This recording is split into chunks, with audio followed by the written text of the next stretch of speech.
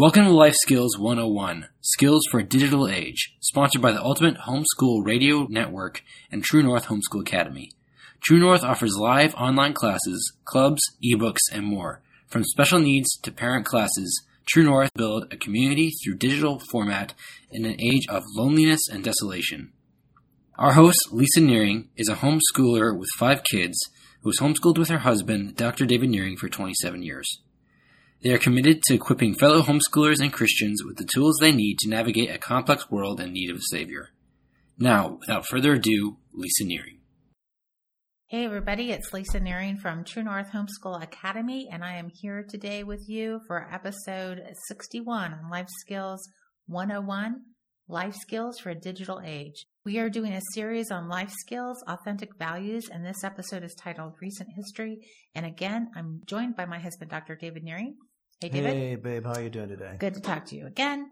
In the last episode, we defined synthetic and authentic values and talked about the difference between the two.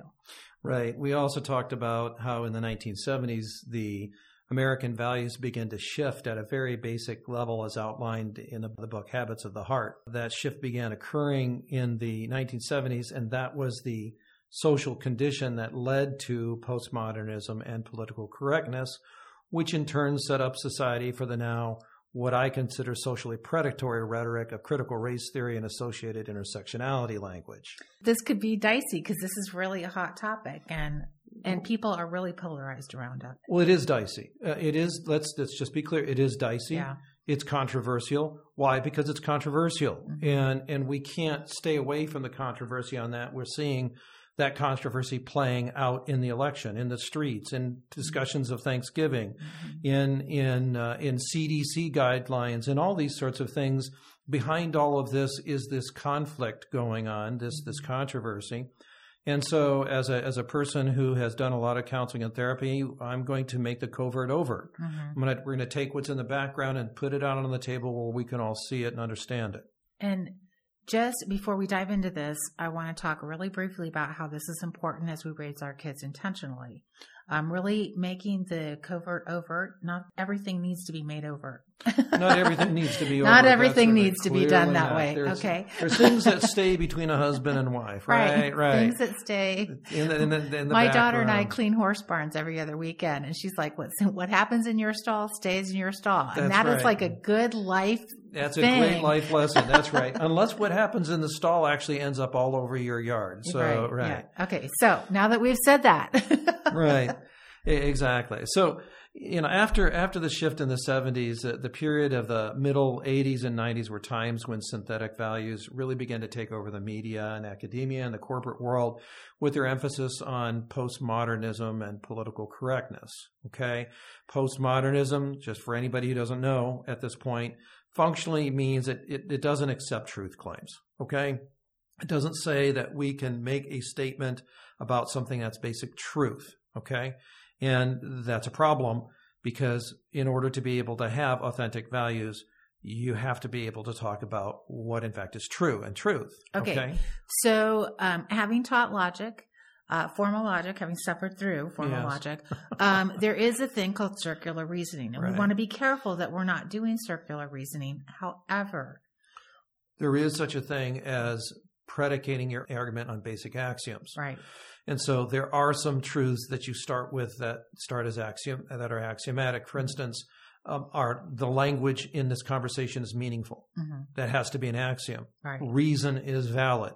That's an axiom. You can't prove that because your proof entails using that.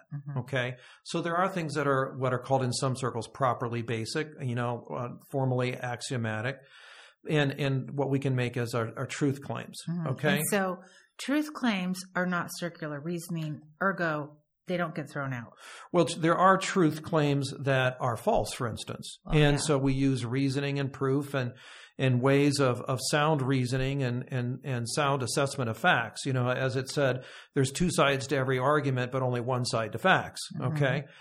But facts by themselves, they might be stubborn things, but they're also meaningless things unless you string them together in meaning and an understanding of what, in fact, is a valid and authentic understanding of life, the universe, and everything, in this case, actually people. Okay? So we want to be able to put together facts and understandings in ways that are functional and sane, and that requires making a recourse to authentic values and understanding. Postmodernism, it doesn't accept those truth claims. It's inconsistent in its application of reason as a means of finding truth, and wants to see all values and truths as simply personal, subjective, and located in time and space, which many, I would even dare say most are, okay? But most are doesn't mean that all are, okay? There are things that are universal. There are universal truths, and circumstance is really important to think about and consider. One of the things that bugs me most in historical conversations is how we take our time and place and apply it to then. So we want to be careful about circumstance as well. Well, right. That's what's called anachronistic thinking. There's anachronistic thinking, which is understanding true statements without a view to their situation and time. That's different from understanding transcendent truths and understandings that are, in fact, timeless and universal. Those are two different things. Postmodernism and political correctness tries to cast all truths in the form of time-bound and specific bound, and does not recognize timeless truths. So it's really more concrete thinking. Like, it's just what's in front of your face is the only thing that might have existed. It often can be an awful lot like that. But above and beyond that, it also privileges certain groups and people as beyond any kind of accountability, and assigns any kind of protection from that accountability to groups based on assessment of their power or influence, and based on the fact of whether people have hurt feelings or not. So subjective experience and subjective sense of powerlessness becomes more important than readily verifiable facts and situations in a certain context by which we can understand the dynamics of what's going on, or what's even going on in a relationship in the here and the now. Because feelings and perceptions of victimization of power rule, all right? So victimization in a certain situation, or a sense of being powerless, is what's more important than when you actually are powerless or not, whether you actually are responsible or not, because there's no basis by which we could actually have that conversation. So right now, during this time, people are shutting down arguments by just fiat, just arbitrarily, through deploying this politically correct language, and then conferring to them in their minds on arbitrary moral standings based on, well, just nothing, based on what's fashionable at the time. So it's the beginning of tyrannical language cloaked in victimization. So I feel bad. I don't like what you're saying. My group doesn't like it, and therefore you can't say that. And if people have that kind of attitude, then indeed you've lost the ability to have mutual, respectful, civil conversations at that point.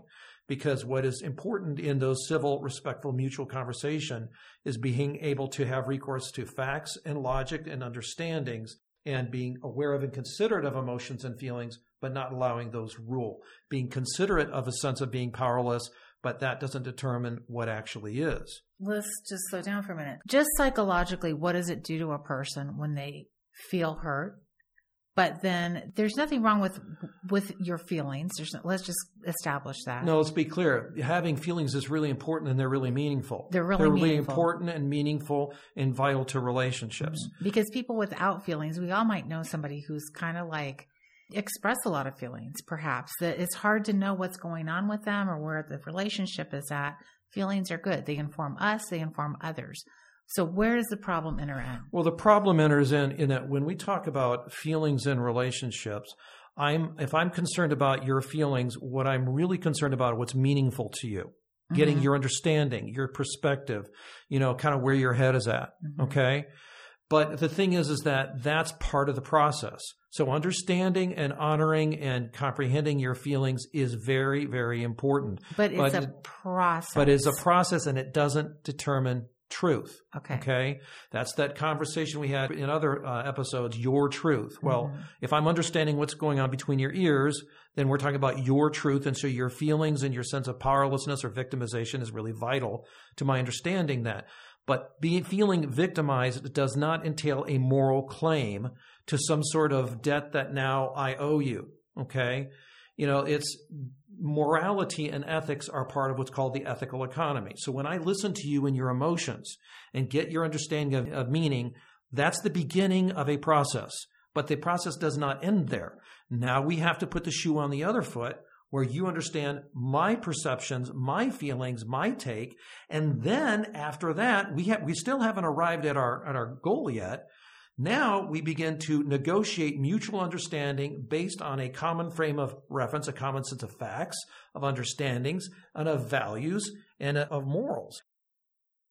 Okay, when we have that commonality, we now can negotiate a relationship after we've understood those feelings, emotions, sense of powerlessness or victimization or what have you. Okay, now we can negotiate an understanding based on something common that comes after that process of mutual back and forth reciprocal understanding.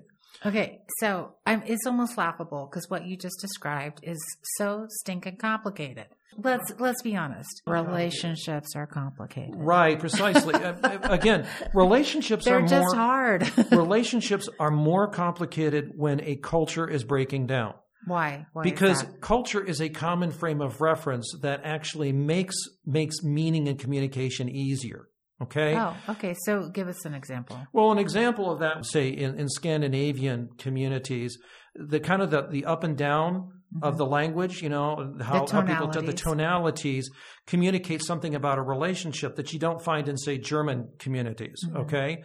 Eye language, how eye contact is used differently. Say if you're in Eastern Europe or in Lakota groups or Navajo or those groups, it communicates something different. Right. And so, things having to do with feet are a big deal in the Middle East. They're not going to be a big deal if you're from Europe or America, right? Well, you've got shoes on. Yeah, well, shoes are a problem some places in the Middle East too. Right. And so the idea here is that the culture is a way, it's kind of a grease and an oil for allowing us to understand one another. So how do things work if you run your new car for a while and put no oil in it for 10,000 miles? Not so good. No, it tends to burn up. Right. Okay, running an engine without oil results in bad outcomes. Well, cultures do that. They provide an oil and a grease, a lubrication for understanding one another. And as those cultures break down, we lose that ability to comprehend. And that means now our conversations become much more laborious. And we begin to import things into them like I have an emotion and that's supposed to be some sort of moral debt. There's no moral claim to your emotions. Okay? I listen and hear and validate and value your emotions, but we don't get to a moral claim yet. The moral claim is defined by the ethical economy, whereas we actually look at what rights and wrongs are done by a more objective value system. So I might say you might owe me after an ethical wrongdoing, but that's my perception. We actually have to sort that out. That's why you see in the justice system, there's those scales of justice. Okay, the scales of justice is the process by which claims are weighed. Okay? And as you weigh those claims, that's what determines an actual real ethical claim, not one simple feelings. But claiming victim status as an ongoing moral state is a means of trying to actually bypass that process of assessing real ethical negotiation here. Okay? It's kind of a form of extortion. And there is a difference between owing a moral debt and feeling compassion for people who have been wronged. Precisely, because feeling compassion is an expression of grace and mercy. Grace and mercy is not, technically speaking, simple justice. Simple justice is simply the right and the wrong as balanced in a relationship and negotiated by objective facts and principles. And so when we are trying to work through this process, understanding the other person is a necessary process of comprehending them, of showing grace and mercy in a way that's required to have relationships. Okay? So I show grace and mercy by really trying to understand another person's heart. That's necessary, but strict justice is the strict right and wrong of the ethics involved in the situation. So when I try to listen, understand you, I'm actually going beyond what's technically required and going to what is actually at matters of the heart. And that's what's necessary to have deep human relationships. The technical justice, which we cannot compromise, but also the grace and mercy necessary to truly connect on the matter of hearts.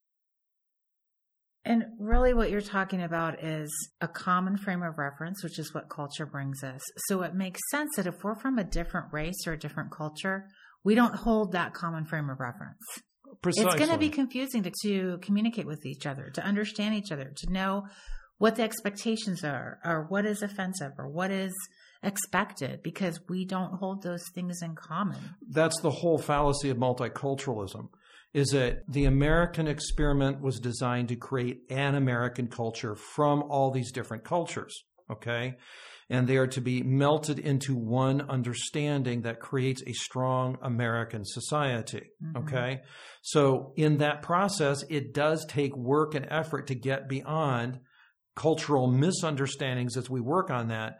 But the thing is that what we're trying to get to is a transcendent American culture based on transcendent values that go beyond culture. But that is a process just like it is between two people, husband and wife, family members, friends. Okay, it takes effort and time. Listening, yes, but two-way listening. And then negotiating on shared values and principles that really must be authentic and genuine. And there must be a way of going beyond culture to get to that. Okay. People tend to go to this place of victimization where, true victimization does require attention to just and ethical violations of principle that led to it and support of people seeking redress based on that ethical violation. But the victimization itself is not a virtue and should never be treated that way as if it confers moral weight in and of itself, especially in any kind of ongoing way. Okay. It is only the violation of morals and ethics that constitute victimization that confers the moral weight and does not rule out a counterclaim or veto its validity. So you can have something done you wrong, but I can have something where I feel done wrong, and we have to weigh that out. Okay. The morality comes in addressing the violation, not the status of being a victim. That irrespective of appearances, it's used to engage in actually violating other people. I can pretend that somehow life has done me wrong and then now say to you that you have to make up for that. And that's a form of manipulation designed to actually get your way without actually being morally accountable. And this is in no way justifying wrongs that do happen. Sometimes people cruelly treat each other. It's not a give and take. It's a done to. That is the basis of morality and ethics, is that people do wrong. Right. And people do all the time. And those cultures. need redress. And cultures and communities and history. But the thing is, again, as my parents used to say, two wrongs don't make a right. In the same way, I can do violating things by trying to address violations. Okay. Yeah. And that happens when I actually get rid of this idea that I still have a responsibility to establish, apart from my feelings and perceptions, that a wrong exists and that you have the right to counter with that with accountability.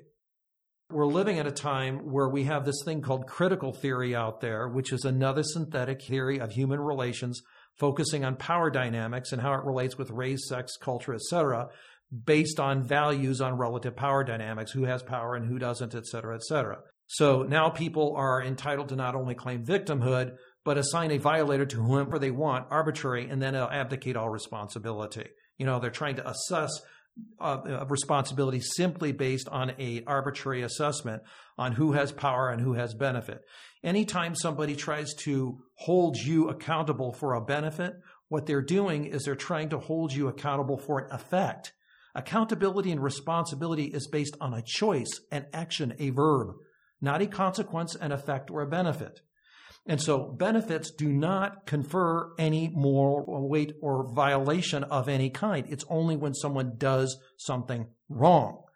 So the problem is the critical theory is a kind of systematized predatory behavior. Now, the most accessible person I've seen on web is Neil Shenvi on his website, or Chantal Monique Dusan is also another very insightful writer and directly on target. I would recommend people go see those two writers because they drill into this in depth.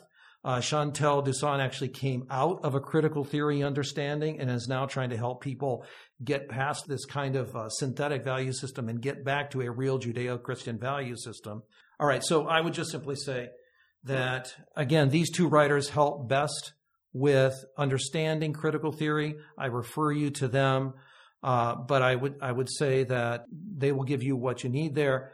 It's just that that's one of these synthetic theories that expresses the very essence of tyranny and how it's being walked out in society.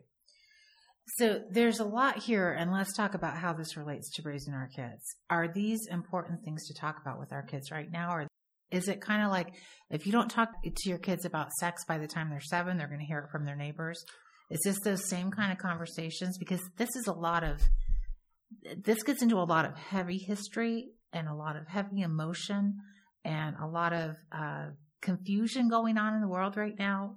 What and how do we talk to our kids about this? Well, it's important to talk about the idea that any time that someone asserts a moral or ethical right without disclosing the basis for it, when they try to use shame and humiliation based on who you are or your background or an outcome or a benefit or whatever, it invalidates the person. And actually, kids and young people are getting this all the time. This is the universities are shot through with it right now. And that's the reason why you have a lot of students going to universities coming out and just saying nonsense, because they're being manipulated by this. So all this work that you're doing as a parent to help your children understand authentic values is being corroded based on the idea that folks are saying to those kids through social networking, social media, and a lot of these other outlets that there is something wrong with them based on their background, and that's a violation of the 5th commandment, honoring your parents, and the 10th commandment, which is, coveting others, and also on giving false testimony. But to help your kids, you have to instill them a very clear idea and pride in who they are, a self-concept based on the fact that they are raised in family that values authentic moral values, authentic, genuine understandings of being human that are based on understandings of people that have existed for thousands of years and still apply, and that they can actually address that. And for them to see anytime somebody tries to actually degrade them or demean them or say they don't have a valid opinion just based on some arbitrary measure, immediately they understand that they're being manipulated right then and there, that they understand that they are being manipulated and demeaned. And so they can now have tools for recognizing that, okay, this conversation's a problem. This person is manipulating me. I'm going to back away from this conversation because I understand this isn't a real conversation anyway. Okay? When people rely on slander and innuendo and patronage while taking the sort of the semblance of morality, what they're actually doing is engaging in a con job. And that will undercut everything that you're trying to do with your kids if they're subject to that kind of manipulation. Okay? It's the language of bullies and tyrants.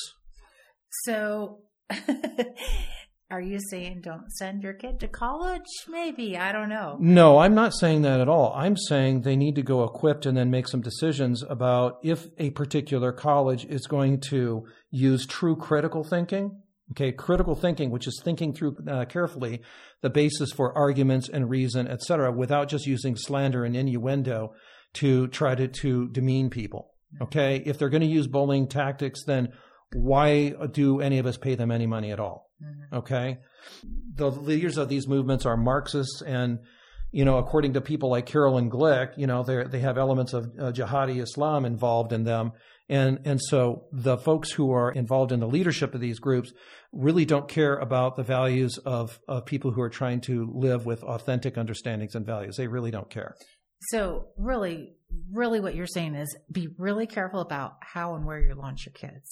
I'm saying, because if they're going to go to an academy where there's this underlying ideology of synthetic values, that it's most probable that your kid's value system, coming from a Judeo-Christian value system that cares for family, values the 10 Commandments, believes in life before and after birth, these kind of values that are intrinsic to the Judeo-Christian life are going to be very undermined. Well, it's two things. It's not just the values themselves, okay? It's the personhood of your young person. their personhood will get subverted because of the putative reasonableness and ethicalness and victimhood that's being spewed at them. And the thing is what that causes them is to doubt their very core selves. Mm-hmm. Why? Because they can't really put their finger on what is so manipulative about this. Okay. And again, I mean, we talked about this last time. C.S. Lewis, That Hideous Strength, he really nails it in that book. Right. It's a great book to read with your upper high school level students and really talk about, get into what they're talking about in this book. Well, and where it can be seen in society. Yeah. What social networks you can see this in, what media outlets, what theorists that are saying this, and just how they behave. Mm-hmm. Just noticing how in a lot of these conversations, the claim is that there's going to be a conversation, and then when a real conversation begins to happen, that gets shut down. Mm-hmm. I've seen it time and time again over the last 25 years in my life that when we really start drilling into these issues, the other person actually begins to walk away, not because the conversation is going so badly, but because when we really start putting our finger on a presupposition or an assumption or an innuendo or a slander or a demeaning comment or a twisting a definition or something like that, they don't like that. So what are the resources would you suggest to really equip young adults? History. Timelines, people, timelines. Absolutely. Having real history and paying attention to revisionist history. Revisionist history. Right. A really great resource right now is the 1620 Project by the Federalist. And it's interesting that both Orthodox Jews and Christians are getting on board with the 1620 Project. Okay. We'll put that in the show notes. Susan Weisbauer, I can't recommend her highly enough. Sure. Absolutely. Start with the story of the world and go on to the history of the world. Right. Understanding basic logic, but also this is beyond logic. This is beginning to understand how people manipulate by making appeals to emotion, which need to be heard and validated, teaching your kids how to utilize emotions and utilize emotion language and teaching them emotional skills. But then that's different from negotiation skills. Mm-hmm. Okay. That emotional language and emotional maturity is different from negotiating actual understandings and agreements. Mm-hmm. And then finally, ethics and teaching them the importance of ethics. Lying is a big deal. Deceit is a big deal. I would say, really, I talk about this all the time on Facebook Lives and in our membership site, is biblical literacy is really on the downslide in America in the church. And I would say reading the Bible with your kids. If you want to really talk about morality and ethics, there's no better way to tackle some of these subjects. Start in the Old Testament even. It is rife with discussions on ethics. Well, it clearly is because it's talking about authentic values. Mm-hmm. It's talking about a genuineness to the value system and what happens when you don't. Mm-hmm. But what I would also suggest is that, read it on screen, but also read it on paper. Yeah. Okay. Read it as a book because you have different brain processes going on and all that, and having a mixture of digital resources and actual physical resources is important, and teaching the kids the difference between the two. Mm-hmm. Okay. There's always a certain amount of distortion in digital media, always. Mm-hmm. Okay. Digital equals a certain degree of distortion. It's innate. And so understand that that's different than a book. So having books and teaching people to value books in addition to resource on screen is an important distinction. Mm-hmm. Okay. So just some resources, things to think about as you're putting together your homeschool, really, how to train your kids for this world, because we used to live in a Christian culture in America. Correct. If you read Hilliard's Story of the World, he wrote it like 1920. He wasn't a Christian when he wrote it, but it was a history of a Christian culture. And that's one of the reasons I love reading that book, is because it shows a Christian culture written from someone who is not a Christian. Where now that's kind of flipped a little bit. Well, read most of the founding documents. Yeah. Founding documents actually make reference to that. I mean, that's kind of the point, is that the founding documents reflect this authentic value system that they called natural law. Mm-hmm. That was the basis to all society, and yet it allowed religious freedom because, again, the natural law was metaphysical. Right. And so, having religious freedom in a country based on natural law, allowed the culture to be generally Christian, but without it forcing it down anybody's throat. It was really a very special, wonderful thing that God ordained on planet Earth, in America. Mm-hmm. Okay, so now we've identified the problem. So just a 1 to 2 sentence recap. the problem is that American society has drifted away from its natural law understandings of the society, of the republic, of people. And so we've lost the common frame of reference in which we can have real conversations with one another about what is right and good and proper. And that's applying to all levels of society, really all levels of society now. Mm-hmm. And so for us to be able to keep our heads in all this, it's important that we really focus on the authentic values of natural law and apply them first in our own heads and then our relationships with others. And incidentally, this is the basis to Christian faith and practice as well. You cannot have Christianity apart from this understanding. I mean, it's basic. Yeah. Okay, so what's the solution? We hope you'll join us next week to talk about that. This is Lisa Nearing with True North Homeschool Academy. We know that you have friends who are homeschooling in ministry, leading and working towards the redemption of others, and we would love it if you shared this podcast with them. And we'd also love to hear from you. We'd love to hear your comments, questions, and responses to this podcast. If you're not on our emailing list at True North Homeschool Academy, I'll leave it in the show notes. We'd love for you to be part of our community and come join us over at the Facebook group at True North Homeschool Tribe. We'll talk to you next week. We're so honored that you're listening and that you share this podcast, Life Skills 101, with your friends and family. Every time you share the show and post about it, it really makes our day. Make sure you subscribe and download this podcast so that you never miss an episode. You can subscribe so that you get alerted to each and every show. Leave a review for this podcast, Life Skills 101, Life Skills for Digital Age. We're so honored that you're listening. Until next time, this is Lisa Nearing from True North Homeschool Academy. We'll talk to you soon.